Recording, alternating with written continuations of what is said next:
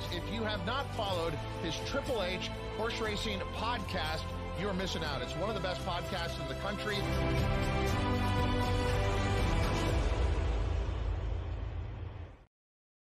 Good evening and welcome to episode 286 of the HHH Racing Podcast. It is our Travers Stakes Day preview. We are so excited to talk about Travers Day this Saturday at Saratoga. What a fantastic card they have, and what a show with several surprises we have for you tonight. Please make sure you hit that subscribe button on the bottom right-hand side of the screen. After you do that, you know the drill. Hit that notification bell so that you know when new content will rise, and smash that like button. We'd really appreciate that. It'll send people to our channel. You can follow me on Twitter. You can see my name tag at @HKravitz, and scrolling on the bottom of the screen is my email, hkravitzhorse@gmail.com. Also scrolling on the bottom of the screen, we have two more shows this week. We have Saratoga today, Saturday morning, 10 a.m. Eastern, half an hour earlier.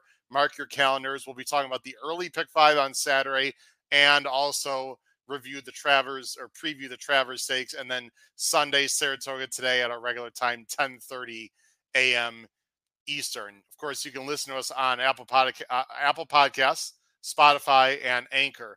Power picks, they're still excellent. Look below the video player. We have regular power picks only on the Saturdays. We'll also have weekend-only Saratoga power picks. There's only one more weekend left after this weekend.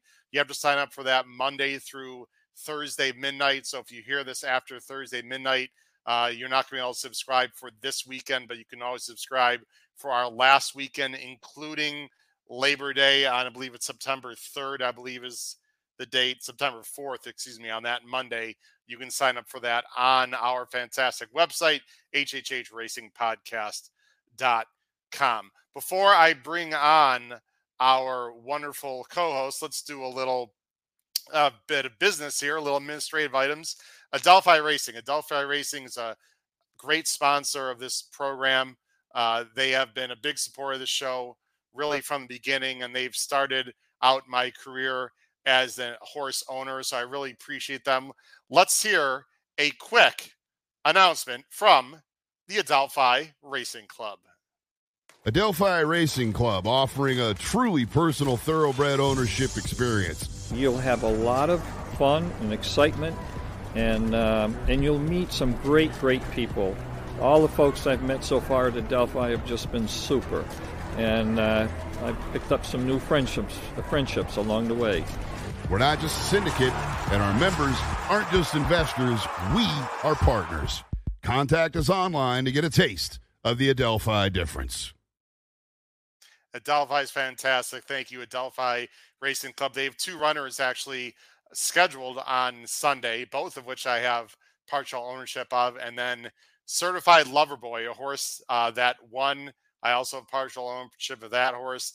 The one horse that is won at Saratoga, it's very hard to win there. I just want to let everyone know that I did receive something in the mail today that I'm very happy to share with everyone. You'll see it right here on the screen coming up. Nope, you won't see it on the screen. Okay, I'll show it another way there. Sorry about that. Let me bring up another screen. Here we go. I received this in the mail today. There we go. Received that in the mail today. Certified Lover Boy, a nice big plaque. Thank you, Adelphi Racing Club. Thank you, Ray Handel, Dylan Davis, Certified Lover Boy. Very cool that they were able to deliver that to me. All right, speaking of delivering, we got a lot of things to talk about. We got six. That's right. 6 grade ones to discuss on this show. I cannot think of anyone better to do it with. Let's bring in, fresh from Disneyland, I believe, in California. He's back from the great state of Maryland, Mr. Pete Visco, and from the Saratoga Special and the Commonwealth of Massachusetts. And Paul, I'm repping it tonight. As you can see, we got to do it. Paul Halloran, we both got it. Guys, how we doing tonight? Good. I'm trying to dry out, Howard. I am in rainy Saratoga. Well, it didn't rain for quite a while, and then the deluge came at the end of the card. Yeah, forget it. I just drove back here. It's poor. Forget turf tomorrow. Yeah, you are in Saratoga Springs, in case people couldn't decipher that. I am, Howard. The things I do for this show, Howard, I was sitting at the bar at Nove with a pizza and a drink in front of me, and I had to pull myself away. I did have a few pieces of pizza first, and tore myself away to hustle back here for the HHH Racing Podcast. Pete, we are touched. We are so in debt. Trust me, I could have stayed there another 3 or 4 hours, no problem. I had that pizza when I was there. It was delicious. Although I did have a lot of beers first, so probably anything would have been delicious. I did stop on the way home to bring a refreshment home. Oh, I have to make one quick comment. A little boozing action. I was in a good mood until I see that my two co-hosts have these lovely Saratoga special hats, and I do not. So I just wanted to throw that in. Pete, done. Consider it done. It'll be done tomorrow. I love you. You know that. It'll be in the mail when I get home on Monday, Pete. Thank you. All the regulars are here, and then some. Christine Race, Raymond Cromley. We got Charles B., Michael Austin. We got all the great people here. Sylvain is here. I mean, look who's here. Matt Miller is here. I'll echo the positive sentiments on Adelphi. They make it terrific fun to be the friend of an owner too. Thanks, Matt. I appreciate that. Matt was in that winner's circle picture as well. So Gabriel Espinoza is here. Wonderful, Gabriel. How you doing? Richard Avalar is here. Thank you, Richard, for Certified Lover Boy, who's running next weekend, by the way, guys, at least scheduled to run next weekend in N1X, which at Saratoga, those are very difficult, but he ran great to break his maiden. Guys, we got a lot to talk about. Pete, hope you had a great trip. I know you sent some, some pictures and whatnot, and had a fantastic time. Back to the grind. Is Jackson started school, by the way? Last question before we start handicapping. Monday. We had a little orientation today. He's starting middle school, so he learned how to open a locker for the first time, and him and his friend already found the girl they both like, so it's all starting off beautiful. So game on, good. Pete. Game on. That's what I told him. I said, your friendship might be ending pretty soon already. I would say that story was great until you said they both found the same girl. That could be an issue. Well, there weren't that many. That's their initial dive into the female pool. So it's they'll learn, Pete. They'll learn. All right. What better teacher to have than their father, Pete, that showed the ropes there. Yeah, I don't think my wife would agree with that sentiment, but yeah, sure. All right. Well, anyway, guys, we got 6 great ones to talk about, and then we have some surprises. I think you know what's coming on later on the show. I don't want to say who's coming on, but it's going to be a lot of fun. So let's jump right in. The first race we're going to talk about of the sequence, and I'm going to go ahead and stop sharing and go ahead and switch. We're going to talk about race 7 first. Now, race 7, they've got 6 grade 1s, guys, on Saturday. Sorry. One of the grade 1s is outside of, 5 grade 1s. One of the grade 1s is outside of the pick 5 that ends in the Travers, and that is the pick 5 that we're going to be talking about. But before we talk about that pick 5, guys, we got the Forego. Let's talk about that. Here's the Forego, grade 1, of course, small field of 5. It's the matchup between Elite Power and Gunite, $500,000. They're going 7 furlongs this time. Elite Power is 1-2. Let me go ahead and take off the banner and put the banners on for race 7. Will Howard finally pick Elite Power on top, or will he stay with Gunite? I'm a stubborn effort, guys.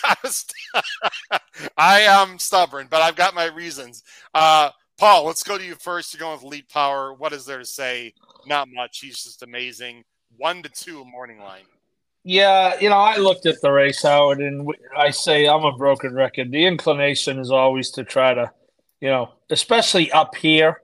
We saw it today, by the way. Hats off to Paul for having a small win bet on the 29-1 in the stakes race today. Ooh, please beat the three chat. A race that I'm covering too, by the way. I get to write about it. It'll be a happy story. Had a little Jets action today, huh? Every Jets, just a little bit. Like you predicted, she would close, right? Just like you predicted. Yeah, exactly. What the hell? Yeah. Anyway. Yeah, well, it became clear that they weren't thrilled with the ride last time. I'll tell you, Manny for a pickup mount, he saved every inch of ground in that race. But anyway, yeah, even up here, I mean, Pipeline is the horse that kind of set it up for Cody's Wish to win the race last year. He really went at Jackie's Warrior in that race last year, and he really hasn't been the same since. To be honest with you, I don't. High Oak under Katie Davis. new life under Katie Davis. Ran a monster second last time. That was an optional claimer. I think if you could get even money on this exacta, you just go punch it as many times till the teller gets carpal tunnel syndrome. Pete, you've got 3-2 also. I mean, there's not a lot of options here. Your thoughts? Obviously you don't think Gunite's going to turn the tables, so I'd ask you how that might happen. I have two ways that might happen, but you're going with Elite Power. He's just awesome. There's not much. Yeah, no, it's not, and it's not in any slight to Gunite or thought that Gunite can't win the race. I mean, I think Gunite will run a pretty similar race to last time, and Gunite will have the jump, and Elite Power is going to try and run him down, and we're going to see if that happens. It's just Elite Power seems to know where the wire is and always seems to find it. So until someone beats him at that, I'm going to keep sticking with him. Look, I totally get it. There's two things I want to bring up to everyone, and obviously Elite Power is the horse to beat. And guys, I'm not picking Elite Power Saturday, but I'll tell you what, a little over 2 months from now, when I'm sitting with Paul and all the whole BCBC crew, and hopefully I have accrued a nice bankroll going to last race, I will probably not be afraid just to go all in on Elite Power. That being said, this is not the Breeders' Cup, and Gunite, guys, to me, has a pace advantage here, even more so than last time. Remember last time Dean Delivers took the lead, who was a pretty decent horse. And I thought Gunite had to work a little bit for it to get by. He doesn't have to work to get by anyone here to begin the race unless Pipeline just puts a lot of pressure on him, which I don't see. The other thing, I don't know if you guys saw this. I think you guys know I'm not a big weight guy. There is a 6-pound difference here. I'm not sure why Gunite only has 118 and Elite Power is 124. That did come to mind. And guys, you know what? If we're talking about half a length, nose, neck, whatever, I don't know. That could make a small difference. I think it's at least worth mentioning, guys. Non-winner of a grade 1 or a grade 2 since September 1st of last year. 2 pounds for a grade 1 and 4 pounds for a grade 2. I mean, it's usually I don't look at weight guys at all. And if I do, that's legit. It's a route race, but that is a little bit interesting, no? Yeah, Gunite. Sure. Hey, look, Gunite is the real deal. By the way, he is the real deal. And he ran a 108 last time, the same as Elite Power. So I mean, it's But again, we'll talk about this. It's out of the pick 5, but if you're playing the pick 6, yes, if you're playing Caveman, you might want to pick one, folks. It's really not efficient to pick both. So to clarify, there's $1 pick 6 on Saturday only, races 7 through 12. There's also a 20-cent all grade 1 2-day pick 6. This race would be the second leg of the 2-day 20-cent pick 6 for clarification, and the first leg of the $1 pick 6 on Saturday, just for clarification. Let's go ahead. Any other final thoughts, Pete? No, move on. Let's go on to the pick 5, guys. The pick 5 starts in race 8, ends in the Travers. There is another pick 5, I believe that's 9 through 13. We're not going to talk about race 13. This is the all stakes, it's not all grade 1. It's 4 grade 1s other than this first leg. You see our picks on the screen here for race 8 that starts, that will start the pick 5 here. It is an allowance race on turf and an extremely difficult one. How about $149,500 purse, 5.5 furlongs allowance? It's a field of 12. There's and also eligible the 13 and 3 MTOs. Guys, we'll talk about the weather situation in a second. Moyline favorite, assuming the race holds together, is the number 12. Southern Horse, Argentine bred, David Jacobson, and IRAD. Now, before I go ahead and, I actually just brought up the PPs, but Pete, you have the 7 first, but let's just talk really quickly. And Paul, you obviously mentioned it. Rain at the end of the card today. It doesn't look good for tomorrow. We don't know what's going to happen. I'm going to guess, and this is a complete guess on my part, Pete and Paul, that this race we're talking about is going to be off the turf. Just a guess. We'll handicap it tonight for on the turf. I'll give a few opinions off the turf, but we'll see what happens. Pete, you're going with the 7. I'm assuming you handicapped this for turf, correct, Pete? Yep.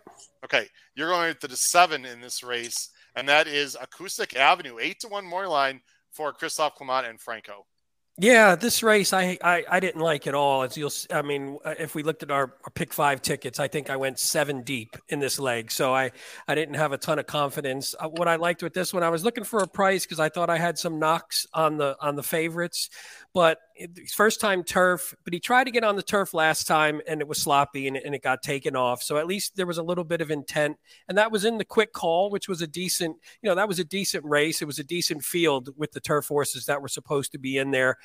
And I thought there was enough turf in the pedigree, sprinting specifically, that I was comfortable with this horse making the move. Christophe Clement, 24% win, 61% in the money, first-time turf in sprints if you drop all the first-time starters and stuff. And I just think this one's tactical enough. He can sit off.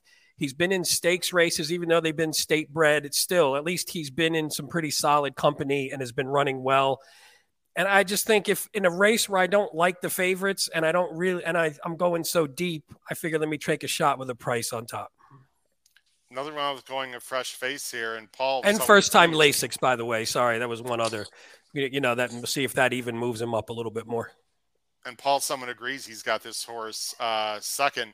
Pete, you've got the 4 very quickly in second. Then we'll go to Paul. Talking Pharaoh, raced on turf, second start in his career. Didn't run well, but it was extremely fast paced and certainly is bred to handle the turf a little bit and is sort of the fresh facer. I've got this horse third. I think this horse is interesting on either surface, actually.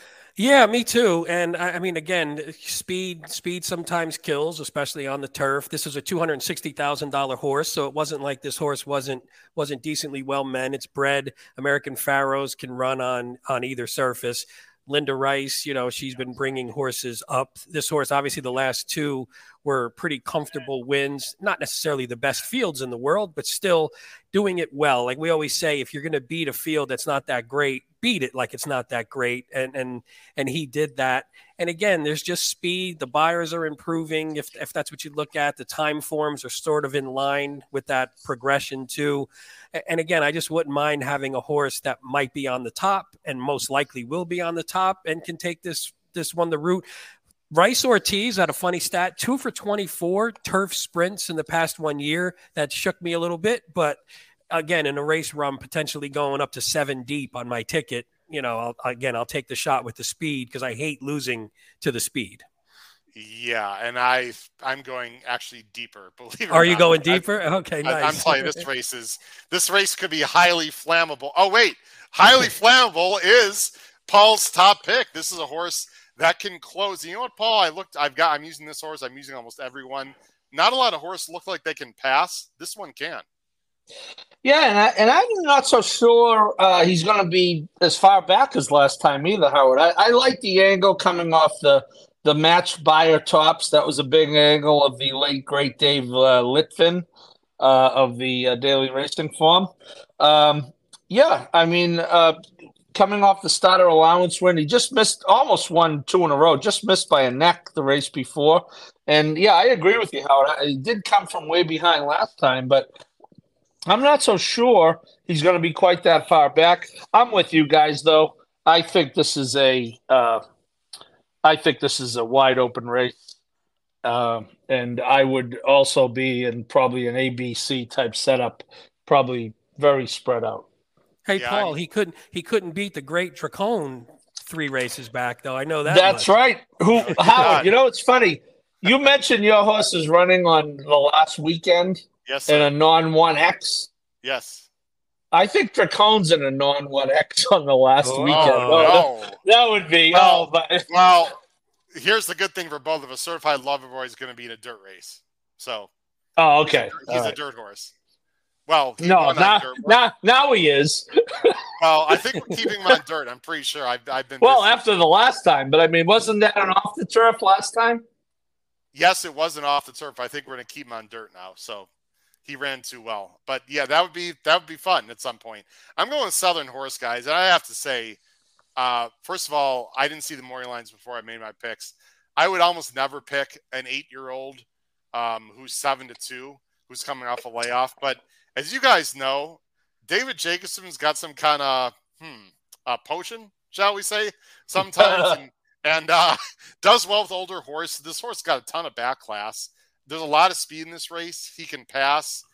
He's got IRAD. I think the fact that IRAD jumps on guys is a big tell for me. And I know it's going to lower his price, but I mean, if it was someone else, another jockey, I wouldn't take this horse nearly as serious. I have to be honest. But the fact that IRAD's riding for David Jacobson, I mean, there's something there, guys. And the other horse I've gotten second is the number 10, Extendo, who's one of those kind of fresh faces who's only a 3-year-old. I have no idea if this horse can get the lead or get the distance in a good field. I know he ran a massive 0 buyer last time, guys, but toss that out. I think he'll improve. I think he'll improve. I think there is a pretty good chance. I'm looking at a 3 or 4 buyer this time. I'm at 3 or 4. You know what, guys, in a race? No, Pete, he's in double digits. Double digit. Okay. Easy. I like it. It's a huge field. I want someone who's got a lot of speed. If this horse can outbreak the field and get the lead, there's worse horses I think you can have, guys, in this kind of race. He's got some big numbers. He's only 3. I respect Carlos David. I don't know. It's a bit of a flyer, but I don't trust a lot of horses in this race, so I'm using a ton. Let's go on to the next race, guys. You know, we got a lot of things to discuss there. Let me do this, and let me go ahead and put up our banners for race 9. And by the way, I didn't say my dirt. I should say, if it's switched to dirt, I don't know who's going to be in the race, of course, but I would go 4, 15, 16 in race 8. Let me repeat that for everyone. I didn't ask Pete and Paul for their dirt picks. I don't want to confuse people. But again, if race 8 is on the dirt and the entries are the way I think they are, I'm going with that 4 on top, Pete. I'm going 4, 15, 16 if it's on the dirt. You can single the 16 if it's on the dirt. Okay. Save yourself some time. Defuski is coming back in a week, Paul. It's weird. It's only 5.5 furlongs, so he doesn't have to run that far. I think Farrell might have something to say for that early lead, Bo. But anyway, we'll move on. Defuski Island 16 will be the big favorite. There's our picks on the bottom of the screen for race 9. This might be the best race of the day, guys, other than the Travers. The Jerkins. Wow, what a race this is, guys. Let me put it up on the screen. 7 furlongs, of course, for 3-year-olds. Grade 1, $500,000. A field of 6. Small field, but wow, what a field. The slight favorite, the number 6, Arabian Lion. Baffert's got 2. He's also got Fort Bragg. We know New York Thunder ran a hole in the wind. And Pete and Paul, wow, not going with Patrick Kunzel is not going to be very happy with Pete and Paul. Patrick Kunzel of Bet and Boozin, who tipped out New York Thunder. These guys have New York Thunder nowhere, complete non-believers. Let's go to you, Pete, first, because you have the same horse I have, Arabian Lion, from the outside for Baffert. Yeah, this race is awesome, though. Yeah, you said that right. This one is fantastic. I think it's wide open. I think there's 4 horses that could logically win the race. And I mean, even the other ones are really good, but I don't think they could beat the top 4 necessarily. This is just sort of I mean, I don't even have to handicap the race. I just sort of know I like Arabian Lion. I think this one has a ton of upside sprinting. And I think he was good enough going longer. And we always say there's horses that you think should be doing something that they're supposed to be doing. Sorry, Patrick. His head. Hey, Patrick, you caught the horse at the right time. You don't want to catch him now at 5-2. So you caught him. You caught him at the beautiful odds. No, I'm with Patrick. He caught him at the right time. Like, what do they say? Wedding, funeral kind of crap like that. Yeah. So, but I just think Arabian Lion, now that he's back to sprinting, I think just might be phenomenal. And I like the fact that he could sit off. So if New York Thunder does, hopefully Drew's Gold actually goes a little bit this time from the rail. One in Vermilion has some speed. So if they can at least contest the pace up front a little bit, I think it sets up for Arabian Lion to sit right off of them. Pete, well, first of all, Drew's Gold is coming back quick. I don't know if he's fast enough he doesn't break rate. That's the problem. Yeah. And New York Thunder is just so damn fast. One in Vermilion. How about the Canterbury horse that we saw in person, or I saw in person? You were part of that show. Definitely dirt is his thing. He's interesting on the turn back, but this is an awfully tough spot. I have to say, well, I'll tell you what, I'll let Paul go first before I give my strong opinions. You've got the other Baffert in second, Fort Bragg, who ran huge against Saudi Crown, Pete, and Saudi Crown flattered his form when he almost beat your buddy Forte. So Fort Bragg is definitely a player in this race. I mean, once he's back in the Baffert barn, he comes out and he runs that fantastic race, beating Saudi Crown, and like you said, is it looks like he could be something, and does it with a huge 106 buyer, 122 time form, so a little less maybe on the time form scale, but he's another one that once you started cutting him back a bit, he's been fantastic. So Pete, about well, Patrick, I'm pissed because you had the win bet on White Abario and I didn't, so I'm still a little grumpy about that. So it's all love here. Don't worry about it. But yeah, Nick I think Feldman, by the way, thinks Drew Gold has been running into the ground will be a non-factor. It's hard for me to disagree with that, Nick. Nick, thanks for joining the show. By the way, I had a chance to meet him when we were at Saratoga. Great guy, excellent handicapper. I sort of agree with Nick, but we'll have to see. Sorry, P, I'll let you finish. No, that's fine. I mean, again, even if New York Thunder gets away, somebody's going to have to go after him, and I think there's horses that'll be close enough. And I think like a horse like Fort Bragg can try and attack New York Thunder and at least get to him a little bit potentially, and not let him get so far away if Drew's Gold doesn't go. I do think 1 in Vermilion has to go a little bit. So even if it's just to make him work a touch to get the lead, I'll take it. So you think Fort Bragg will show more speed than Arabian Lion? Now, they're both Baffert, but they're different ownerships. How do you think that's going to play out? I actually think they get relatively similar trips, but I think Fort Bragg maybe will be a touch closer. I think he's used to being a little closer to those kind of paces. And I think Arabian Lion, I think what last time showed is that he can sit, and I think that would be the perfect trip for him. But again, you're probably going to have to go a little sooner if New York Thunder does get away a bit. Yep. Paul, verifying. I looked at this horse really closely. I've been waiting for this horse to turn back forever. And we've talked about send this horse one turn. Well, he's got his opportunity, but boy, Paul, he picked a hell of a spot to do it. I'll tell you, I love a turn back at 7 furlongs. I especially love a turn back in this race. And I just, it doesn't, I agree, that the field is very good, but that's just going to increase the price. You're going to get Pratt. I think this is a really good value play. For whatever it's worth, I don't know if anyone puts any stock in reading the trainers, but the word at the track today is that Mr. Baffert will be gracing us with his presence on Saturday. And he doesn't always, in fact, it's more likely that he doesn't come, because he has 2 in this race and he has a horse in the Travers. So, but that was the word over on Union Avenue today. But yeah, I like you, Howard, have been kind of waiting for this horse to cut back, kind of like I was with Arabian Lion last time. I loved Arabian Lion last time. He ran great. New York Thunder's done nothing wrong.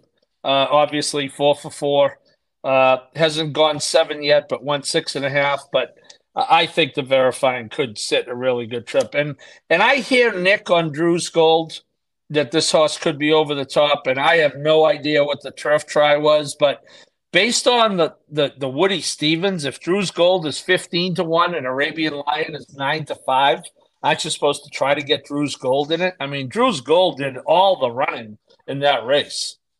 He did. These last 2. I mean, I guess he raced okay in the Amsterdam, but I don't know why they tried turf. Now they're coming back. I have no idea what that turf try was about. If you are against having Gomez knows this horse best, and actually he's done best on him. So I don't mind the jockey situation. Yeah, no, I'm not saying I like him. How you know what I'm saying though? If he's like 10 times the odds of Arabian Lion, I'm going to have a 3-1 exacta somewhere in my cyberspace.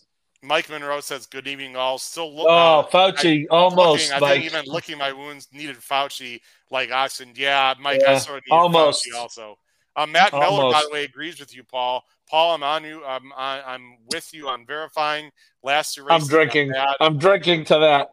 But perhaps could have been better on dry dirt. So that's Matt Miller, guys. By the way, I think the dirt by that time on Saturday will be dry, by the way. The forecast for Saturday is much better than was anticipated. Yeah, it's like 40% chance. I mean, I don't think. Yeah, tomorrow is the problem day. Because it's Friday and you're in the power picks. That's why. Yes, we all know. But they're well underway, Uncle Howard. They're well underway. And Guys, boy, you have till midnight, people. Do I have a play of the day tomorrow with some stats to back? If you don't get the power picks, if you've never gotten the power picks, you should get them by midnight for tomorrow's power picks. Ooh. Okay, you got to sign up by midnight through our website, everyone. Check that out. You get Paul's big play. Guys, we were about 10 minutes to a big surprise. We have one more race to cover, so I'll be very quick. I love Arabian Lion in this spot. Love. I think he's going to sit a great trip. Pete, either Fort Bragg is going to go after New York Thunder and Arabian Lion's going to sit a stalking trip, or Arabian Lion's going to use more speed and sit off of New York Thunder. Guys, that New York Thunder race, I'm sorry, just is not that good. When you his race was big. I'm saying the competition. I mean, look at the competition here that he faced. Deer District, Drew's Gold, who's not very good right now. Gilmore and Rivet. Okay. Rivet.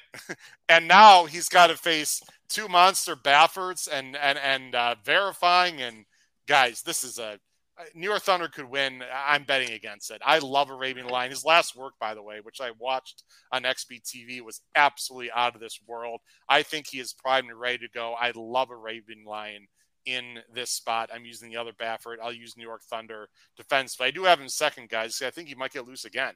But I'm just going to have to see it. There was a question about the jockeys, why they switched Johnny V off of Fort Bragg. I assume it's because Arabian Lion is just better, and they wanted to put Velasquez on the better horse. I think Velasquez is going to end up on the Zidane horse, Pete. Yeah, that's true. That's true too. So. Yeah. Howard's got no three on. Yeah. Howard does not have the 3 on the board, Matt Miller. Boy, is he going to look stupid come Saturday afternoon. I have the 3 as a B as in boy. I got okay. As a B. Guys, I realize we got 2 more races. We gotta keep rolling here. We have some people waiting, as you know, but maybe we'll let them wait a little bit. The Ballerina, another great race, race 10 for the girls, 7 furlongs. This just might be a matchup between 2 fantastic fillies and mares. Echo Zulu, Goodnight Olive. You see our picks on the screen there. We're mainly going 7-6. Paul's going to try to split with Dr. B. Paul, you're going Echo Zulu, has just been unbelievable this year.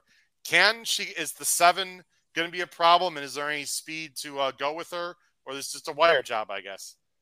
Yeah, well, I'll know more tomorrow, Howard. I have to preview this race, so I will be out there early tomorrow morning trying to talk to the connections of both of these horses.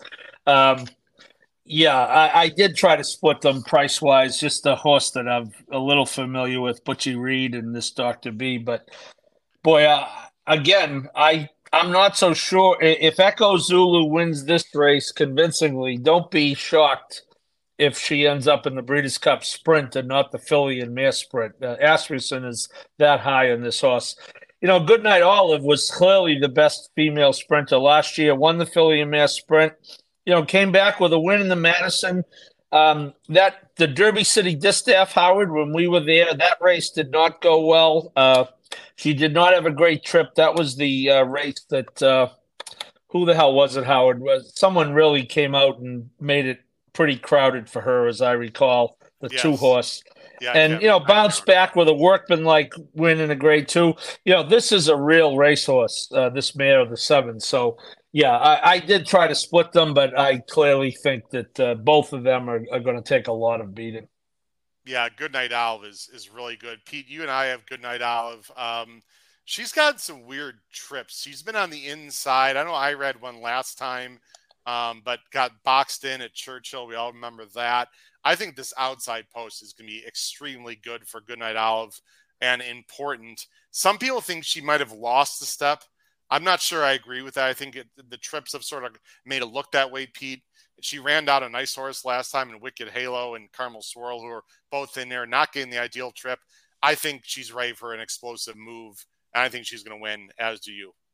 Yeah, I mean, I think, I think it's a probably a 2 horse race on the top for the most part. But I was going with her, just sort of recapturing her form, like you said. And if she gets a clean trip, if Iraq can keep her out of trouble, and like you said, the outside post should help with that, so she doesn't get buried behind anybody. She should get a clean run. And the hope is that Echo Zulu doesn't get away so easily that Goodnight Olive just can't run her down. But to me, I think one of those two things winds up happening. I think so. I looked at Carmel Swirl, guys, because I think some of these horses might not want to go 7, and Carmel Swirl is really sort of a 7 furlong specialist. It just feels like, Pete and Paul, that there's a few like Carmel Swirl and, Wicked Halo, the 5, and maybe even Dr. B and Matarea. A lot of things have to go their way to win. They're just a notch below the other two. Not a lot, but just a notch below. It just feels like a 2-horse race to me. Paul, any other thoughts? I know you've got the 4 in second. Well, yeah, I mean, again, this is a price play, but ran well picked up the pieces and ran a distant second, but a second nonetheless to Echo Zulu. Beat Frank's Rocket, who I believe we're going to see tomorrow night at Charlestown in the. Yep.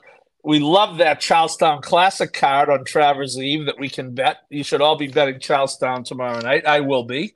Butchie Reed does well.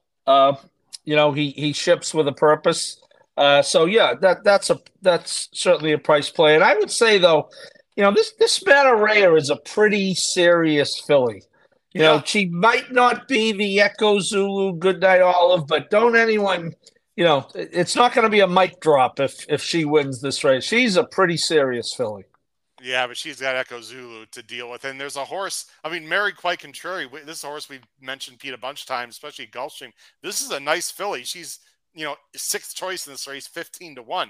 Would anybody be surprised if this horse is able to close up for second or third? I wouldn't. This is just a great race. Yeah, it's phenomenal. Race. It's a phenomenal race. It's just the top two look like they're a little bit separated from the rest of them. But if something weird happens, if Goodnight Olive isn't as good as she is, or if she gets into some trouble somehow, and if Echo Zulu does catch some pace pressure, then you could see some crazy stuff. But it feels like the top two are pretty strong.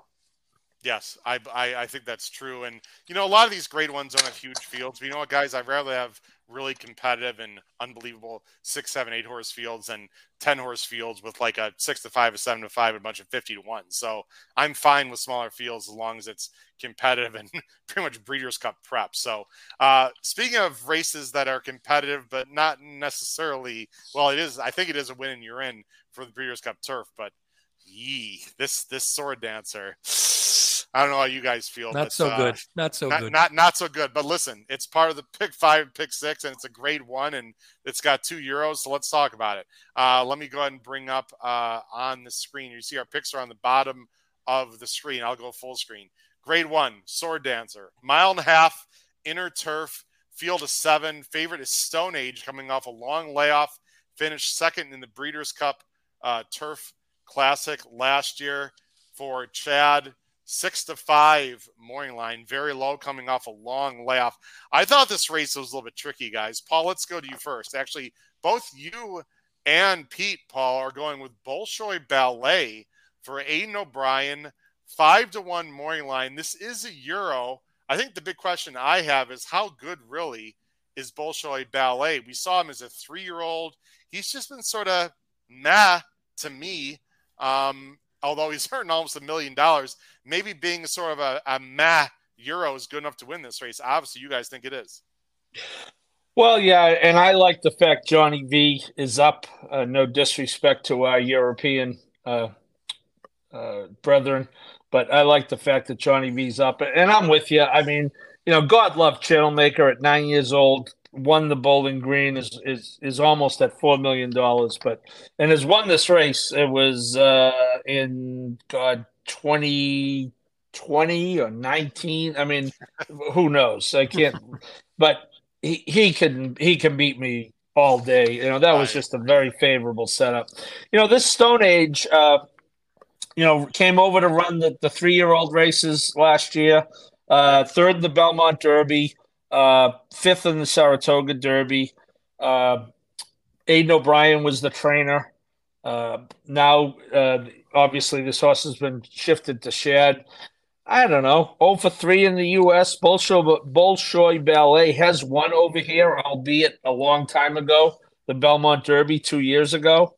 Um, you know, I liked Soldier Rising last time. They had that stupid run for purse money only because they inadvertently scratched the horse. But boy, I was happy when he ran for purse money only because he did not lift one of his 4 hooves in that race.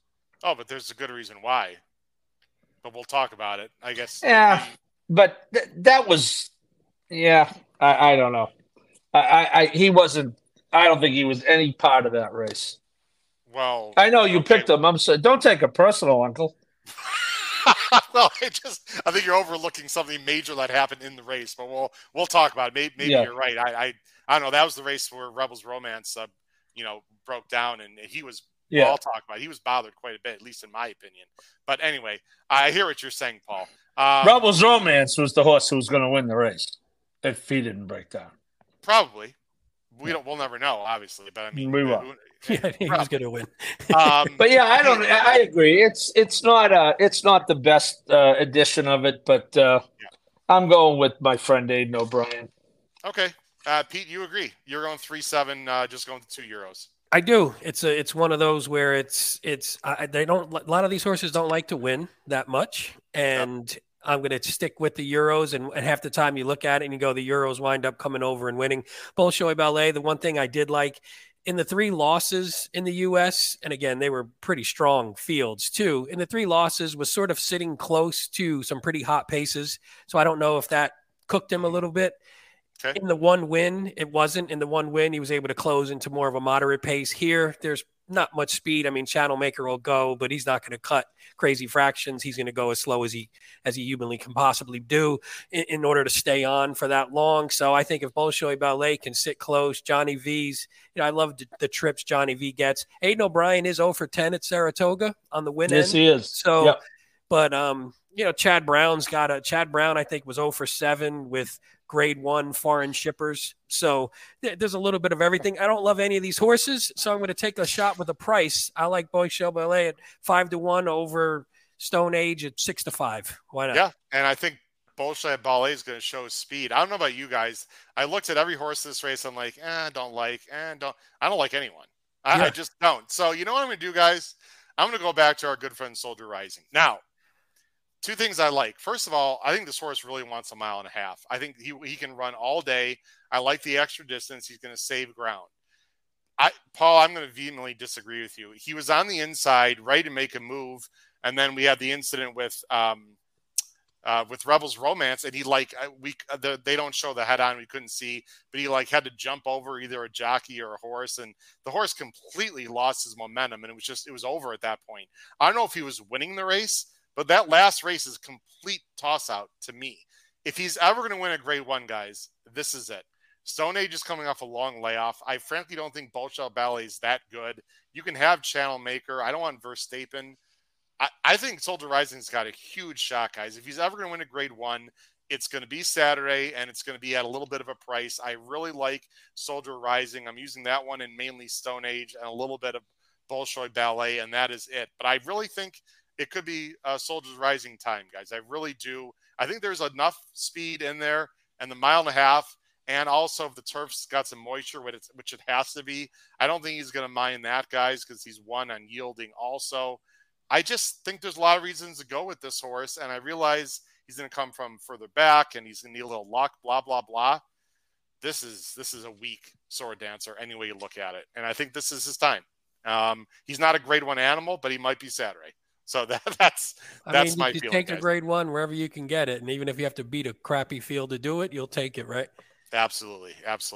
Guys, let's go full screen here and talk for a second as we wait for some people. We got some people backstage that we're going to be bringing on here in just a minute. So the green room? Are they in the green room? They're in the green room, so we'll stall here for just a minute or so. Guys, the last race that we're going to talk about, and then we're going to bring Jim Miller on, is the Travers. And Paul, why don't you talk just for a little bit? And I have some clips that I'm hoping to show if I can get my computer right. I do have some clips. Talk everyone what happened on this show on Tuesday night. It was episode 2 85, and it's well worth people's watch and or listen. Yeah, we spoke to Jenna Antonucci, the trainer of the two, Arcangelo, who was really very good. I really like her attitude. She's got a quiet confidence about her.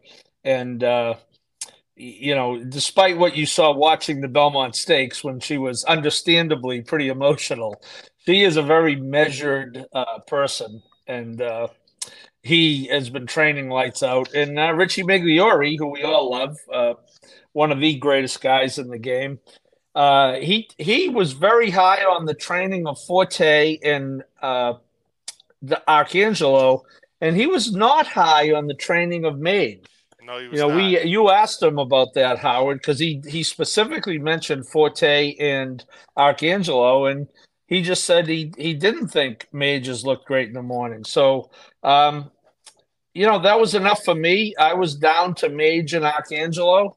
Although I have until 6:11 on Saturday to make a case for Scotland, and I am pretty damn close. I'm going to tell you right now. I am dangerously close. If I go by the bar in the morning and he smiles at me, that's going to be it. Lights out. I'm in.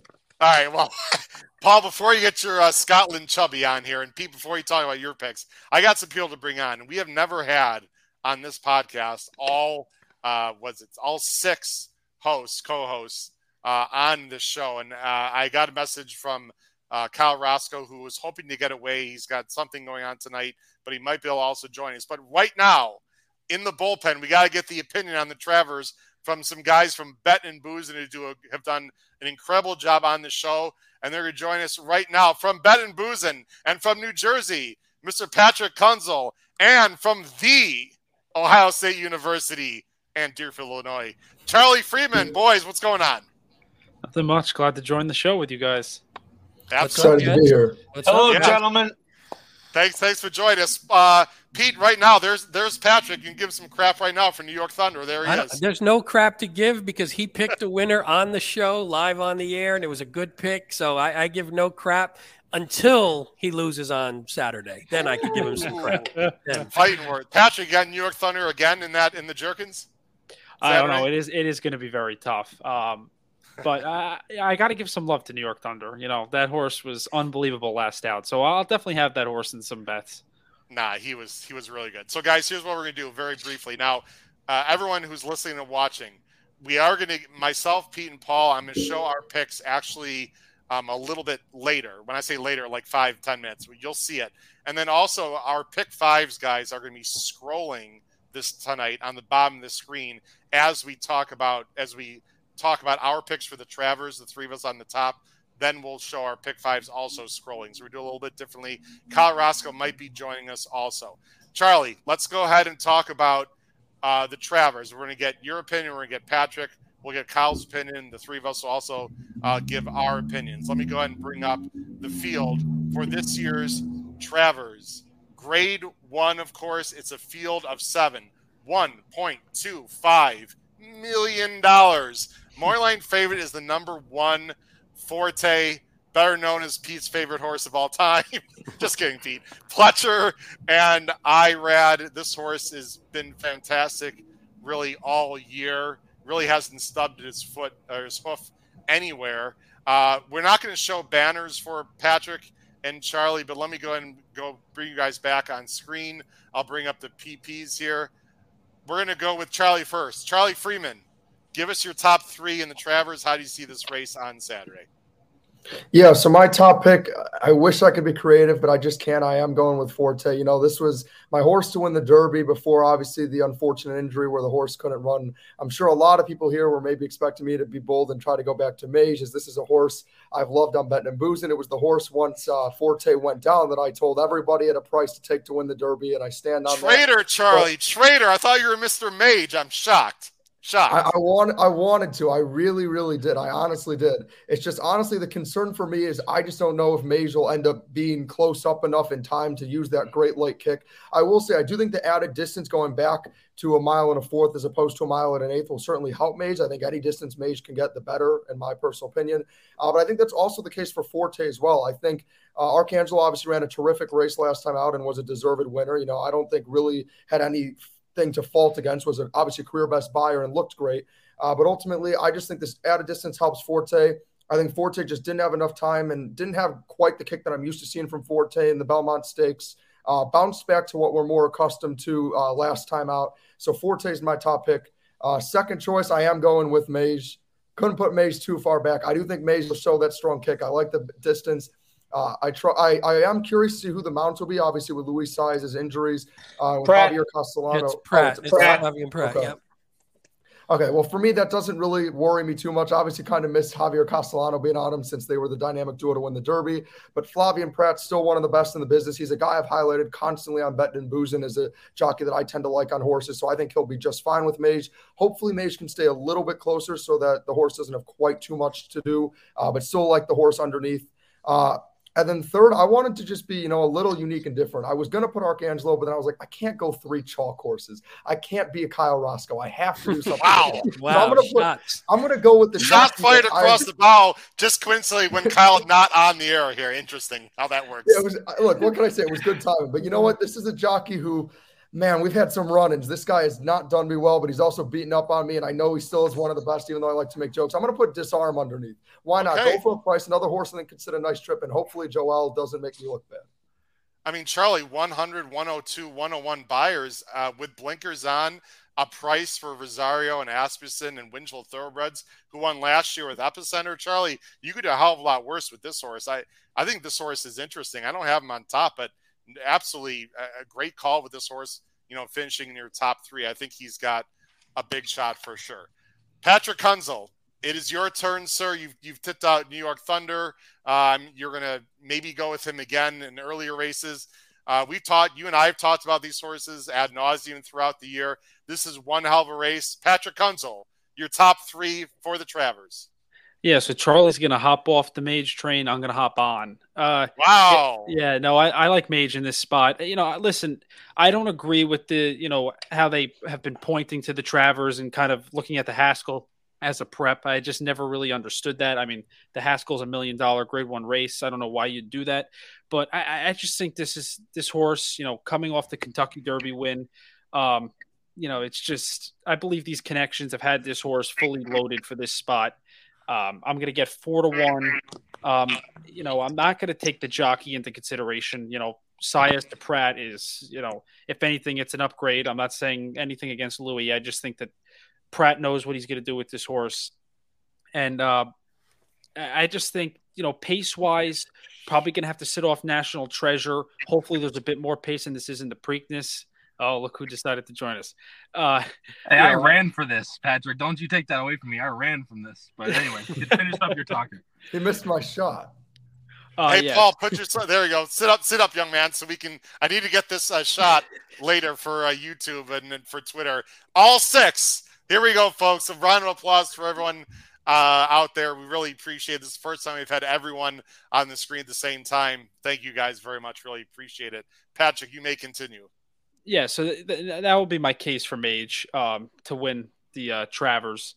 Tough spot. And then in second, I'll have Arcangelo. Listening to Jenna on the show on Tuesday, like Paul said, the enthusiasm and, the confidence, just, I wanted to pick Arcangelo on top. Something's telling me Mage, and I just have kind of like the idea of pointing to the Travers in a way. And then underneath, in third, I like Scotland. I think Scotland's interesting with for Billy Mott. Lightly raced colt. 4th career start.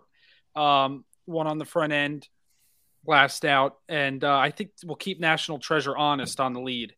So this is a very fun race. It's awesome that we get to all 3 Triple Crown winners, and what better place to have it at than Saratoga and the Travers.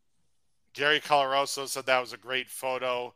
Photobomb from Matt Miller for sure. Nick Feldman mentioned Scotland, late developing 3-year-old, nice speed figure progression will most likely be the speed of the race. I don't know about that, Nick, but I think you're right, Patrick. I think Scotland's going to set a nice trip.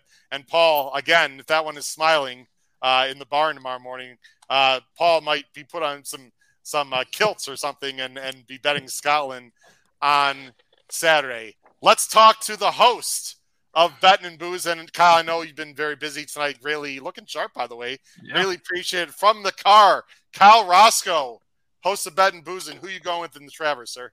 I think there are two. First of all, I'm coming to you from enemy territory. They had this meeting at Lambeau Field, and I'm just gonna have to wash I'm gonna have to wash my clothes after this. Yeah, really. Wash that Burn. cheese steak Burn off them. the car too. That's what I'm saying. Like we gotta take Yeah. everything out and just wash it all. Yeah. But there are two horses that have major upside, in my opinion, to where I think that we have not seen the horse's best race. My top pick, I'm going with you, Howard. I think you had him on top. I'm going with number 2, Archangel, on top. There you go. The Finally got advocate- someone with some sense here from betting and boozing. That's what I'm talking about. We only talk sense, Howard, around here. Of course, but we try.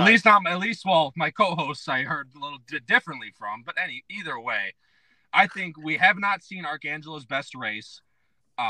There's a lot of upside coming into this spot. Jen Antonucci, as she talked about on Tuesday, has trained this horse up for this spot. He looks absolutely lights out on the track in the mornings. And being on the inside, I personally think he's going to sit a little bit more tactical race next to Forte. And if Forte is going to have to let a horse like Archangelo go to his outside first, and if the rail doesn't open, I think it's going to be a major tactical race between Archangelo and Forte. But I'm going with Archangelo to take another big step forward off that Belmont Stakes. And I still think even the cutback a little bit from the Belmont to the mile and a quarter, I still think Archangelo could sit a really nice trip in this spot. I agree. Now, guys, I've had a little bit of tech issue, but I have some tape from our show Tuesday. Let's see if we can get this to work here with the sun. Let me, hopefully this will work well. Let me go ahead and stop sharing and try to share this again. And let's see if we can get this to work efficiently. Hold on one second.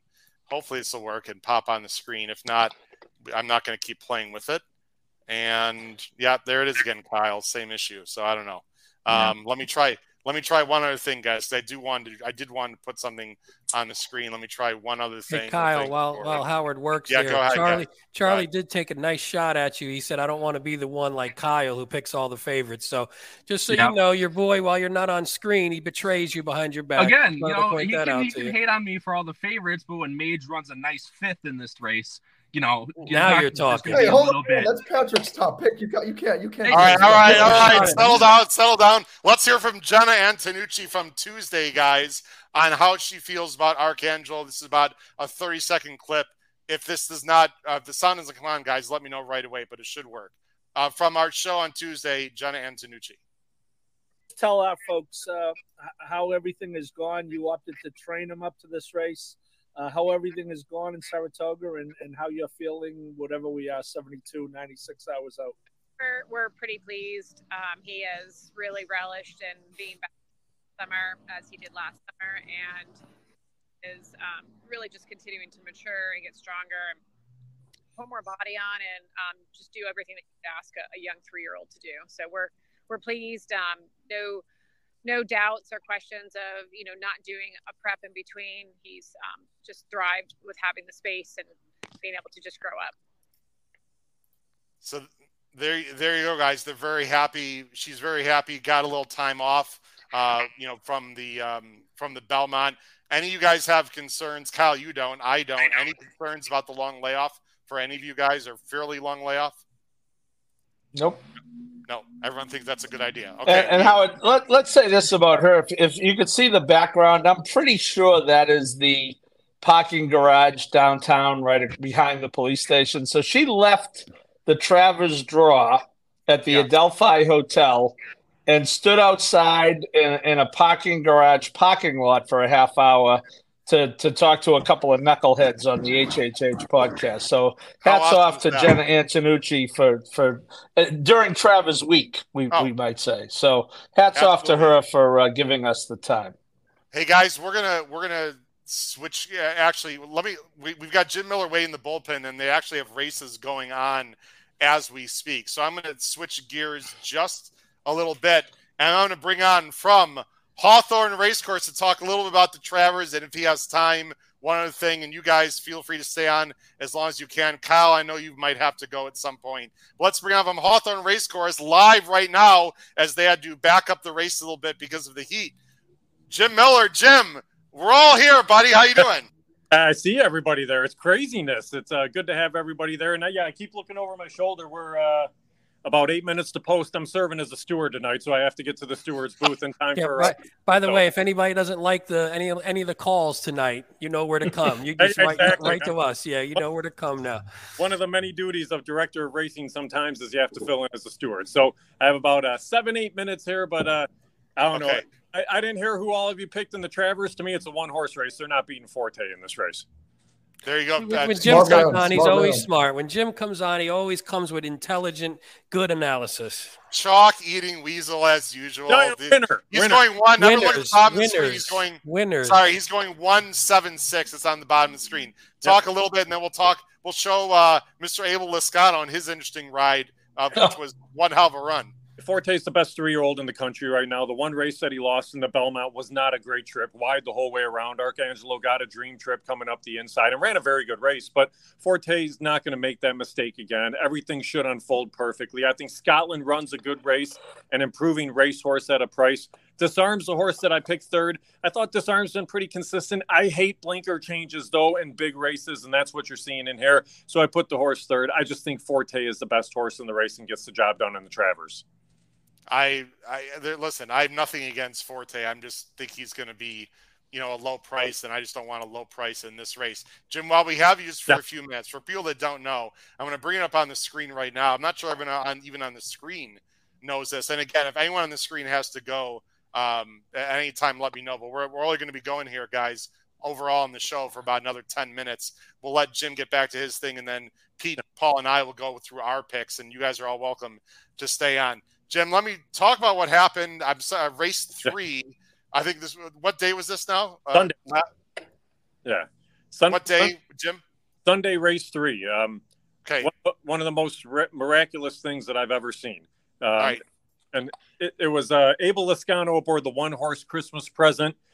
Coming out of the gate, what happened was he said his right stirrup started to break. And then all of a sudden he got halfway through the first turn and his right stirrup completely snapped on him. Every time I've ever seen that, the rider comes off the horse. And we're in the steward stand looking for the one horse and the rider. And he goes onto the backside, hanging off the side of the horse. And it was miraculous because he's on the lead. This could have been absolute disaster. And then somehow manages to pull himself back up on the horse. But watch this. He goes in. So he said right coming out of the gate, stirrup started to break.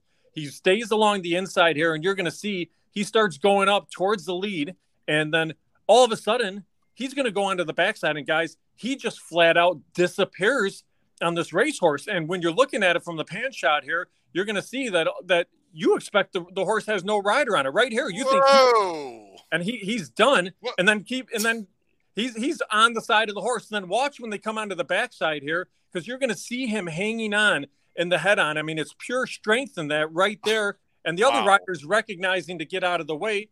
But then Liscano even said at that point, he said, I was just waiting for the field to clear out and then get off the horse. And then all of a sudden he's like, okay, the horse is going straight. I'm going to pull myself back aboard the horse. And he didn't have a stirrup, but he made it the whole way around there like that. In my 30 years of racing, it was one of the most incredible things I've ever seen. I ran to the TV, tweeted it out quick, and it was shocking how many people have replayed it and seen it time and again and again. You don't see that. Every other time I've seen that, the rider is off the horse on the grounds. It's usually a really bad thing. So what he pulled off, and then he stayed. He rode the remainder of the card, rode the next race, won the last race of the day, and has won a couple races since. So just absolutely tremendous out of Abel Liscano there on Sunday. I mean, I saw that. I almost couldn't believe it, Jim. We were shaking our heads on the screen. I mean, that could have been absolutely disastrous, thank God. And when you hear Peter Galassi's call, Jim, who's been doing this for, 35, 40 years, God bless him. I don't blame him. He wasn't even sure what to say. I mean, he didn't know what happened. It was hard to tell what happened. Right. He was just holding onto the horse by, the horse's, neck and shoulder. It's just absolutely incredible. If you don't think these guys are athletes, I mean, you're crazy. Yeah, and that's what I said. I mean, I tweeted it out and just said basically the pure athleticism, then it was strength, then it was just determination to just try to hold on. And that's what Liscano said. He's like, I knew I was on the front.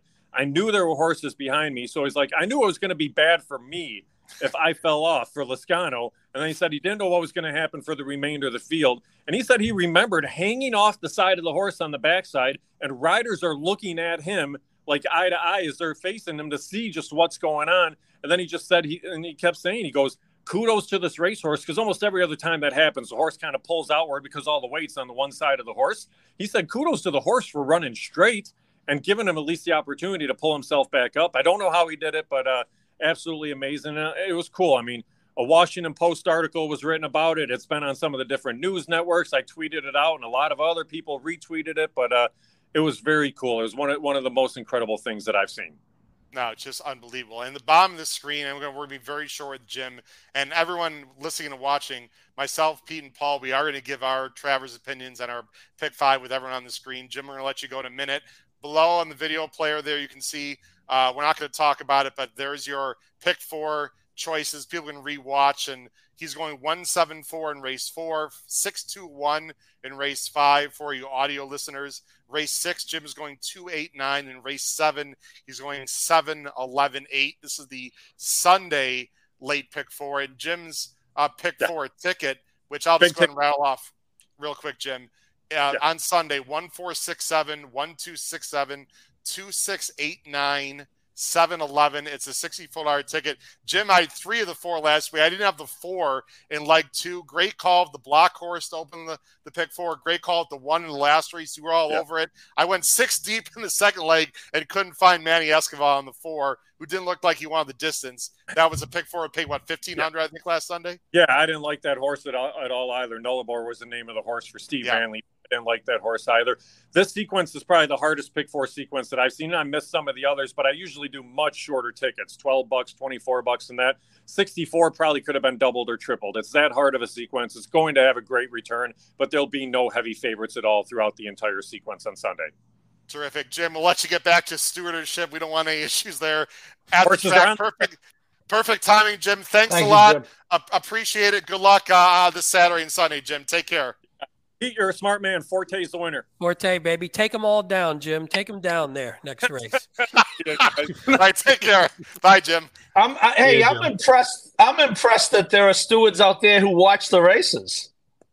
Well, wow. You see, he wasn't. We don't even know. He's got. Oh, there goes Paul's invitation to the Travers on Saturday in New York. So, oh well, guys. Before we give the picks, before my picks, Pete and Paul, Charlie, Patrick, and Kyle, you guys have each, or especially Patrick and Charlie, you guys have talked about Mage. Let's very quickly hear about 50 seconds from also someone from Tuesday. This is Richard Migliore, who does not have Mage, guys, in his top 2. And he's going to explain his reasons why in just a second here as I go ahead and get this set up. It should work again. This is Richard Migliore, guys, from our Tuesday show about Mage.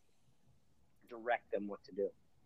Richie, there's been some comments in the chat about Mage. Some people wondering, why isn't Richie like Mage? Mage is very talented, obviously won the Derby.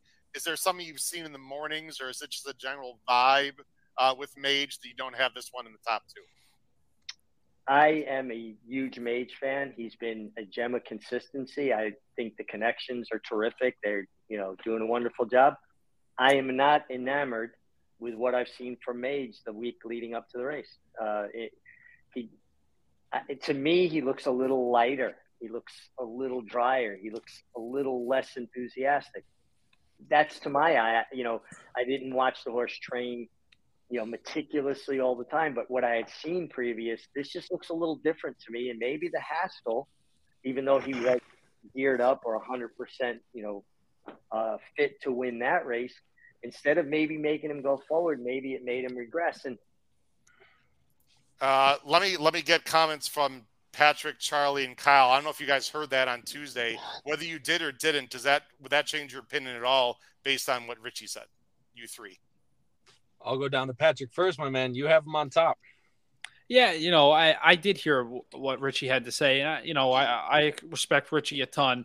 And it is a question, but I think I'm going to believe in the connections here, and I think they've been pointing to this race for pretty much like 3 months, and I just think that Mage will be loaded for Saturday. Okay, fair enough.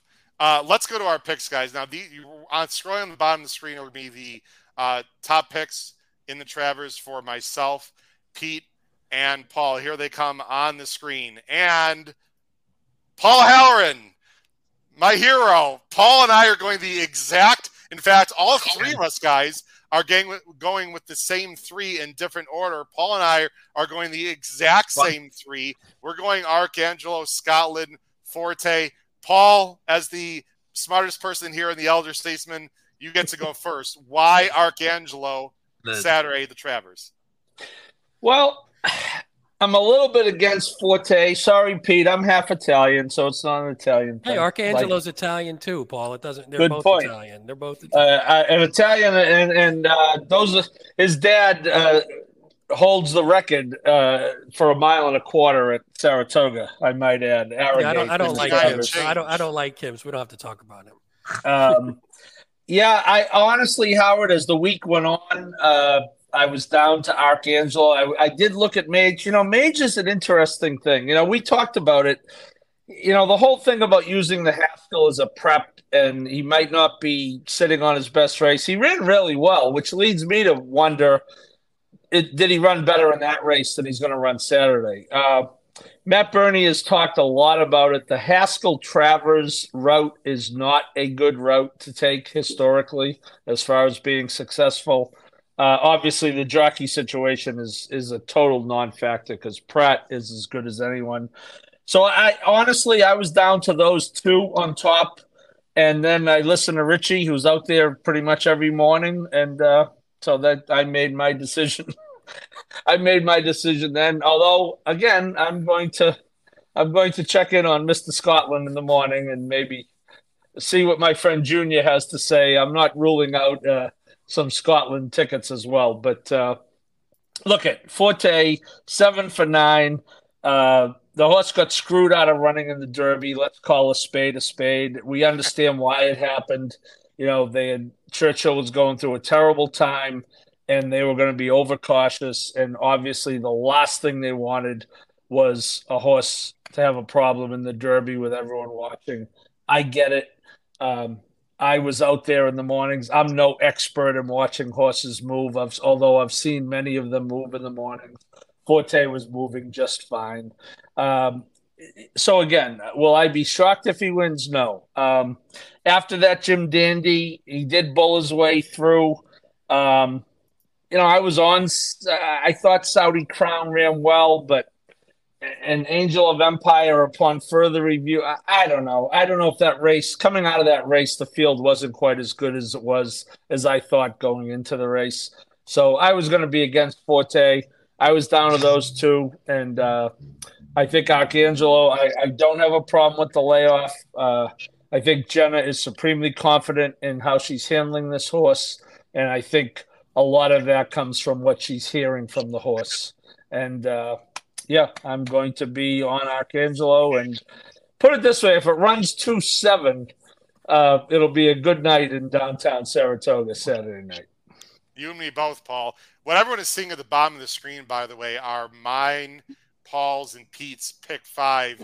Usually we do it different, but we are letting it scroll on the bottom of the screen. So, of course, if you're watching this live, you can freeze it, rewatch it. If you are listening to this as an audio platform, I will rattle them off at the end once Patrick, Kyle, and Charlie leave here in a few minutes here. So we will do it. We will give them out for our audio listeners, but they're scrolling right now at the bottom of the screen. And if you look at Paul's pick 5, guys, Paul, no Forte in your pick 5, just complete toss. I like the guts. Well, again, you got to make a stand somewhere, and especially up here. Will I have him on my ABC? Of course, but am I looking for a price?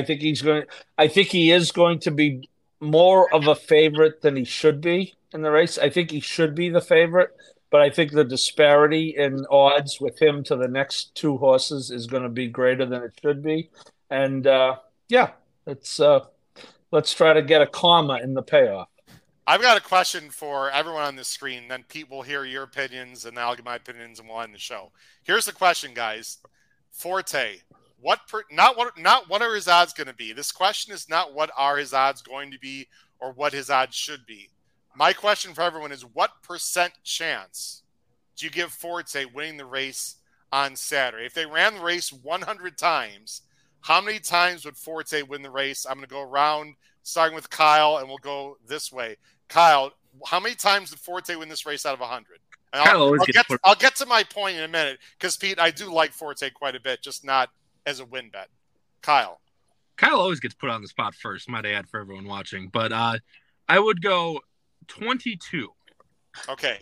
If you think he has got a 22% chance, he should be a little bit higher than 7-2. I've got my calculator and doing some math. I just want everyone at home listening and watching to hear what our opinions are in terms of the odds that Forte is going to be on Saturday. So in Kyle's opinion, about 22 times out of 100, that would make Forte 3.54 to 1, according to Kyle's value line. Pete, how many times does Forte win this race out of 100? 45. Wow. Okay. It's actually 100, but I don't want to do that. So it's all good. All right. Then according to Pete, Forte should be about 6-5. According to Pete, 6-5. He's got 45 out of 100. Paul. I will say 32. Okay. According to Paul, Forte should be 2.1 to 1. 2.1 to 1. Yeah. Patrick. Yeah. 15. Woo! Wow. Like Patrick's value line on Forte is 5.6 to 1. We like it. And Patrick's going to get about, more than 10 times less than that. Patrick will not be betting Forte. Yeah, you can't bet him, Patrick. Obviously. No, I'm not going to bet him. Was that an eye roll from Pete? No, Pete's all good up there. Never. Charlie. Never. Not the Italian. Yeah, I think actually a lot of our hosts have some good numbers. For me, I would. We don't need the analysis. Just give us a. Just kidding. Give us the number, Charlie. Just I'll kidding. go. I'll go 35. 35. All right. That would put, according to Charlie, no disrespect, Charlie, just having some fun. 9-5, Charlie, would be your value line. 9-5. I'm gonna say. 2-1. Okay. I'm gonna say 30, you guys. I'm gonna say 30. That would put for me about 2.3 to 1.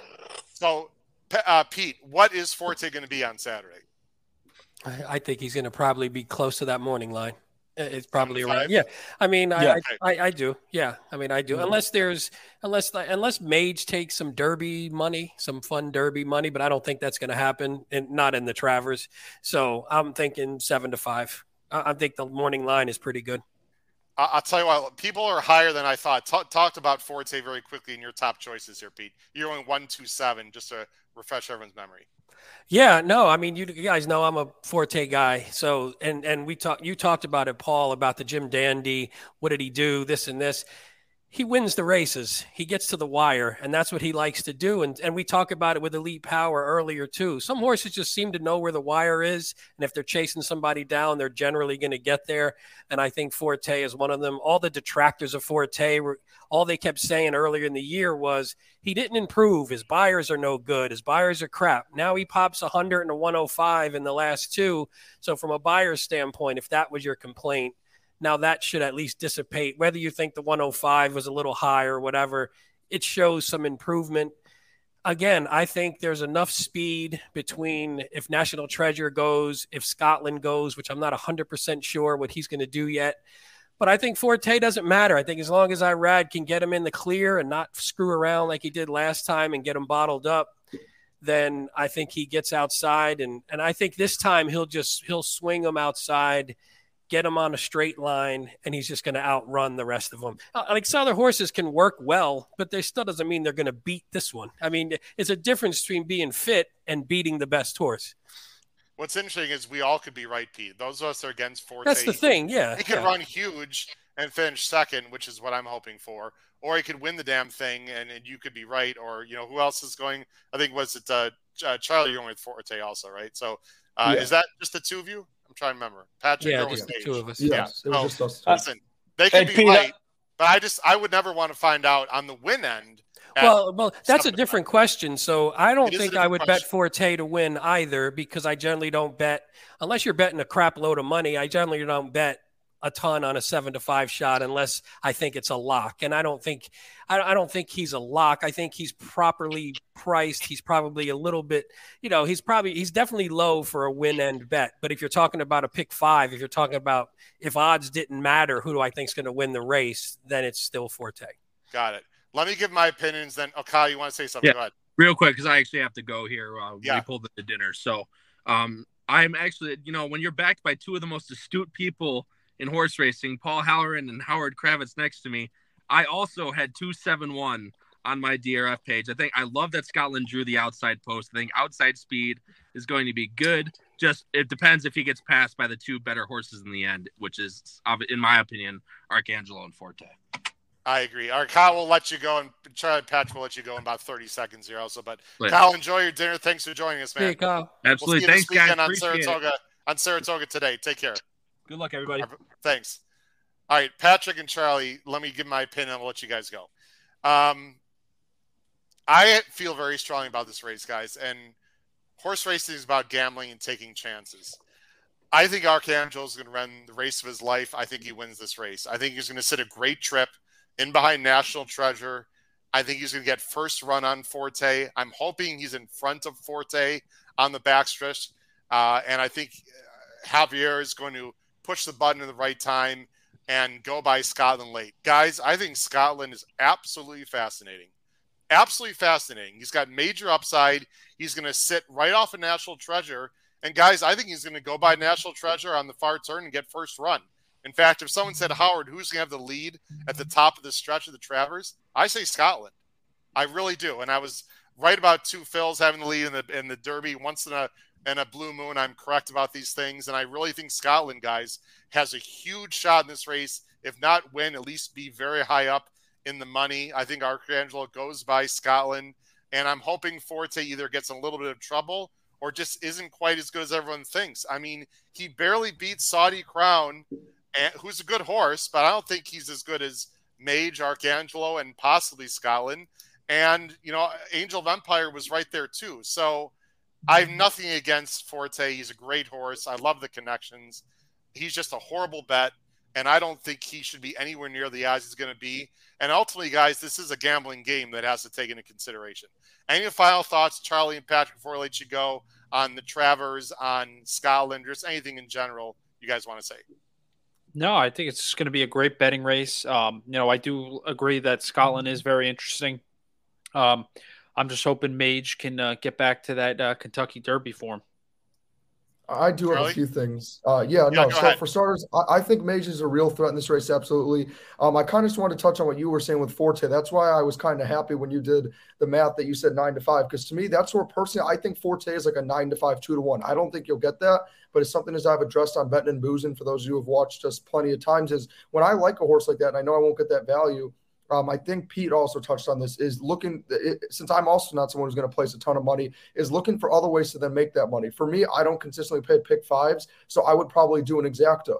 I feel strongly about Mage. I agree with Patrick. I think the horse could win. So maybe for me, I would probably do an exacta or maybe even a box with Mage or whoever, for those of you out there you feel strongly about with Forte. I agree. With a race this talented with all these different horses, I don't think, unless you're someone with a huge bankroll that can play that kind of money, which I as a college student can't, I'm not going to play Forte on my own. I think Forte is tremendous, but I think you're probably going to get somewhere from 6-5 to 8-5. I don't see it. Personally, with Scotland, just doesn't do it for me. The figures aren't there for me. The resume isn't there for me. I think if you're looking for a more value play, which I think you kind of acknowledged a little bit, Howard, for me, I think Disarm is the value play that you're getting at 8-1. I think some people in the chat have pointed out that's just a horse I wanted to highlight again. I think that's a horse that's being extremely undervalued. If I am able to play this race, I'd probably be playing some exactas with Forte over Mage and Disarm, just looking for the horse I feel strongly about in Mage, and then looking for some value in a horse like Disarm. That's just how I personally would be most likely playing this race. Well said. Charlie and Patrick will let you guys go. Great analysis. You can see these guys along with Kyle Roscoe Wednesday nights, 9 p.m. Eastern, Betting and Boozing. If you've not checked out their show, these young guys are tremendous handicappers, have great insight, fun people to talk to and listen. Guys, good luck on Saturday, Patrick and Charlie. Thanks for joining the show, guys. Have a good night. Thank you for having me. Gentlemen. All right, we got some interesting things in the chat, guys. We're not done yet.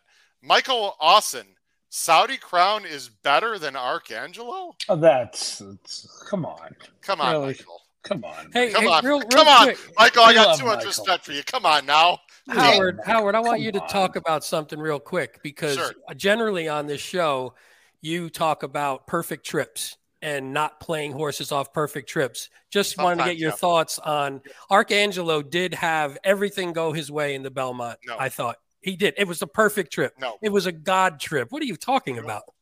He was in between horses. He was No, actually nobody pulling a cares little about bit. that at this level, man. It At this does, but level, they don't matter. He was pulling a little bit. He did get through on the inside, no doubt about it.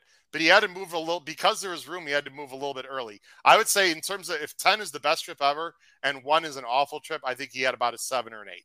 I would say he got an 8.5, 9. Yeah. All right. Well, we're splitting hairs, whatever. He got a good trip, but he yeah. makes his own. Paul, we've talked about this. He makes his own trip. Well, that's These good horses make that's their own my trip. opinion. Like Yeah, that's Forte my makes his- opinion. I just wanted you because some of the listeners might hear you, and I just want to make sure you clarified for them. No, but I think he makes his own trip, Pete. And here's the thing. There's one other comment that I gotta. Let's see here. From Mike Monroe, guys. Scotland will be on the lead. He's faster than National Treasure. No, not even close. I respect you, Mike. I don't think so. National Treasure, by the way. Now, according to the time form, it's interesting, Mike. I'm going to retract slightly, Mike Monroe. According to the early time form, National Treasure has a 94 early pace, and Scotland actually has a 103. But here's my thing, guys. There is no freaking way that Bob Baffert is going across the country with National Treasure, showing up in person and rating a horse. That is just, I know he's got blinkers off. Guys, he's got to be going, don't you think? I think he's going. I think the point is, if Scotland wants to be on the lead, he will be on the lead. I think he's going to get the type of trip that you. Okay. I don't care if he's coming from across the country or Mars. I think I would give National Treasure about a 1% chance to win this race. Okay, the Preakness was historically bad. He led the Belmont in an okay pay. Hey, look, and again, Baffert, all respect to him. When he ships here, he wins. I get it, but I know one thing, Pete. If I could bet what they're going to be at the finish line the first time, I would box the 5-7 exacta for $10 trillion. All the money. Okay, all the money. Because I don't see anyone else. Unless they decide to really try to send Disarm, which is not in Joel Rosario's DNA. Look at Scotland has to be in position. It's only 7 horses, but he is still outside. If Scotland wants the lead, he will get the lead. I agree with Mike on that. I don't think he needs to get the lead. I think he's a better horse than National Treasure. I think he has way more upside than National Treasure. He's a grandson of Curlin, which makes him special to me. But I think he gets Howard the trip that you think he's going to get. But if Junior Alvarado wakes up Saturday morning and says, I want to go the lead, he can go to the lead. But Paul, do you think that would be detrimental because you figure National I Treasure don't think he has to. But I'm thinking, if National Treasure isn't the type of horse to maybe let him go either. So if he then pushes him, does that sort of take away from Scotland's chances, unfortunately? I think Scotland's best chance, guys, is to rate off a National Treasure. I agree. Yeah. I'm with you, Howard. I think he has the lead in the lane. I think he gets first run. Plus, another thing we haven't talked about, Scotland, the furthest he's gone is 1 1/8 miles. And I think Mott knows they doesn't want to burn him up early going a distance further than he's gone. And that might be a slight concern. And so I think they'd rather have him rate for that reason instead of going to lead, having National Treasure come around, put pressure on Scotland, and having to get another furlong. I agree with you, Pete, about that. So actually, I got to be honest, it's sort of a silly argument because I don't really give a flying, where Scotland is. I just want him to run big. I think he's going to run very well. Now, speaking of haunting, this is where Tapit Trice wins and Howard melts to nothing, according to Michael Austin. Now, I'm separated. Paul's got the annulment papers out. If he wins, he wins. Good luck to him. Say, Pete. He's got the blinkers on, right? He's got the blinkers. Yeah. So. He changed to Jose Ortiz. We'll see. Yeah, I mean, I think the hope for Tapper Trice fans is that the blinker sort of takes away some of his goofiness or whatever you want to call it. But that's a shot you're taking in a race against some pretty good horses. That's maybe something you want to do and maybe against a little bit lower competition. For the audio listeners, guys, I'm just going to very quickly rattle off what's on the bottom of the screen, then we'll end the show. These are our pick fives for Saturday. Again, if you are an audio listener, you probably best go on YouTube so you can see them. I'm just going to rattle them off very quick as they go across the screen. My pick five on Saturday: 1, 2, 4, 5, 6, 8, 9, 10, 12, 13. With 6, 7, with 1, 3, 7, with 1, 2, 7. Paul is 2, 4, 6, 7, with 3, 4, 6, with 4, 6, 7, with 3, 7, with 2, 4, 7. Pete is 2, 4, 5, 6, 7, 9, 12, with 3, 4, 6, with 6, 7, with 3, 7, with 1, 2. Feel free to go ahead and rewind that back because I rattled it off pretty quickly. I guess looking at our pick fives, guys, at the bottom of the screen, and let me actually, well, I'll just keep scrolling. I'm singling Arabian Lion. Paul, you're not singling anyone, and Pete, you're not singling anyone. It's funny. Smaller fields, but according to you guys, it's tough to find a single. Yeah. Yes. I mean, you could, if you were so inclined, you could go in the ballerina. You could certainly pick one of those two. And in a caveman, you probably should, as a matter of fact. I would Paul, be tempted. Would you single anyone, Paul, in your ABCs? Just for the record, for everybody. If I had to single in this sequence, Pete, I would single Echo Zulu. Pete, if you had to single Forte, I think maybe Arabian Lion too. I mean, I agree. I think just because I think he's gonna run big because Echo Zulu I think is the best horse and I think is probably going to win the race. I think just tactically, but I'm rooting for Goodnight Olive, and I think Goodnight Olive is awesome. Goodnight Olive is a serious horse, right? I mean, I like horses that just run other horses down, Paul, and we have a few of those on this card today, so I'm excited for that. We've had a lot of great comments. Let me end the show with this, guys. We've had a lot of fun. Listen, we like to give each other a little crap, and you viewers at home, people in the chat, we'll give you a little crap too. You can give it back to us. That's part of horse racing. The great thing about this game is there are many great opinions out there. Hopefully, for our individual sakes, we hope we're right. But obviously, some of us are going to be right. Some of us are going to be long. Everyone out there at home, we really appreciate all your strong opinions that you bring to the show. We like to have a lot of fun. I think you guys. We wouldn't have the show if it weren't for our fantastic viewers, whether you're in the chat or not, and our audio listeners. It's been fantastic. And Pete and Paul, first time we had the Bet and Boozing guys on, everyone together. A little verklempt inside, a little emotional for me. Very cool to have everyone on. These young guys bring it. And like I said to them on Wednesday, guys, they don't need me to keep patting them on the back, but I went on the chat Wednesday. They were good handicappers before, but since January, they have improve their handicapping and their explanation of their picks tenfold. And if people at home are not watching Ben and Booze on Wednesdays, guys, they're really missing out. These guys give great picks show after show, and they've proven it on the power picks as well. Yeah, I agree with that. Howard, I spent some time with Pick 5 Brian today, by the way.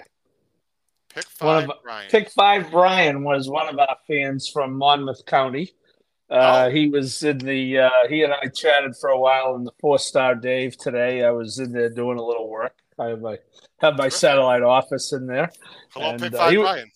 Pick 5 Brian was alive 3 for 3 in the Pick 6. I don't know if he got to Evie Jets in the penultimate leg. I didn't see him because I had to go down and cover that race. But I don't even want to hear my whining that I had fluffy socks in like a lot of ways. But anyway. Who knows? I thought I was a winner mid-stretch, and then I just found a way to close from 10 back, even though he's never done it before. But what the hell? Anyway. She, just for the record. Oh, she. Dang Isn't it? Aren't they? Are they she's? Correct. Yeah, no, is it? Yeah, right? Absolutely she. Well, could you see the Rosario ride, which is even more fun? Was the Rosario ride? Consumer spending was loaded, man. Unbelievable. I'm sorry, I don't mean to laugh at everyone out there, but woo, that was a doozy. Hey, real quick, had another one early on Sunday too for now I just lost now I'm blurry. Okay. Real quick before you sign us off, I know you Yeah, guys will probably. I don't know. Is it you two on Saratoga? Oh, we're not doing Saratoga today, tomorrow, on Fridays anymore. I was just going to ask because they have the 20-cent pick six. Who do you guys like in the personal ensign if you're going to play? Great question. Yeah, because they're for everybody. Howard mentioned it earlier. There's a 20-cent all grade one pick six, one race tomorrow, and then the 5 on Saturday. I'm going back to my girl Clariere. I had Nest last time. Would you single or would you? Yeah, would you single or would you? How would you play it in a pick 5? Clariere A, Nest B, Idiomatic C. Sounds right. Paul, what do you got? Pete, I hate to be like this, Pete, but I think people are going to have to purchase the power picks to get my. Oh, I like that. I like that. I love that answer. That is a good answer. Wow, that is a good. Although I'm not sure. How am I doing, Howard? How is that? Is that good, Howard? That is good. It's so good. Paul, although I'm not sure choosing between a 6 to 5 and a 7 to 5 is why they're picking the power picks up. Yeah, I think I'm going to probably land on one of those too, Pete. I like that. That's very diplomatic. That is very diplomatic. Do you think? I'll tell you what, though, it's good to have that race tomorrow. You know, they moved the New York Breds to Sunday to kind of give them all day Sunday, and it is good that the personal ensign is tomorrow and not. You know, we got 5 grade ones on Saturday or 6, whatever. We don't need another one. So it's good to feature those fillies and mares tomorrow on that card tomorrow. Yeah. Agreed. All right. Well, guys, it's been a great show. We're going to stop rambling on here. You got the personal ensign tomorrow, Friday. Again, if you have not seen the show from Tuesday, episode 285, Jen Antonucci and Richard Migliore gave a lot more opinions on the Travers and talked about their own personal lives as well and rides and a lot of, and training jobs. And it was one of our best shows, I think. Paul, kudos to you again for a great job with the interviews with me. I thought it went well. So check out show 285. For my Benton and Boozin hosts, Cal Roscoe, Patrick Kunzel, and Charlie Freeman, and for my wonderful co-hosts here on the flagship show, my good friend Pete Visco and Paul Hallen, who will be at the Travers for how many Travers this will be for you, Paul? Oh, I got to do the math. I'm guessing around 15. All right, we'll say 15. Guess. For Paul's 15th Travers, this has been your host, Howard Kravitz, episode 286 of the HHH Racing Podcast. Check out Saratoga today, 10 a.m., half an hour earlier, Saturday morning with the 3 of us talking about the early pick 5 and the Travers one more time. And then Sunday, our regularly scheduled 10:30 a.m. Crush your bets at Saratoga this Saturday. Take care, everyone. Have a great night. Bye-bye.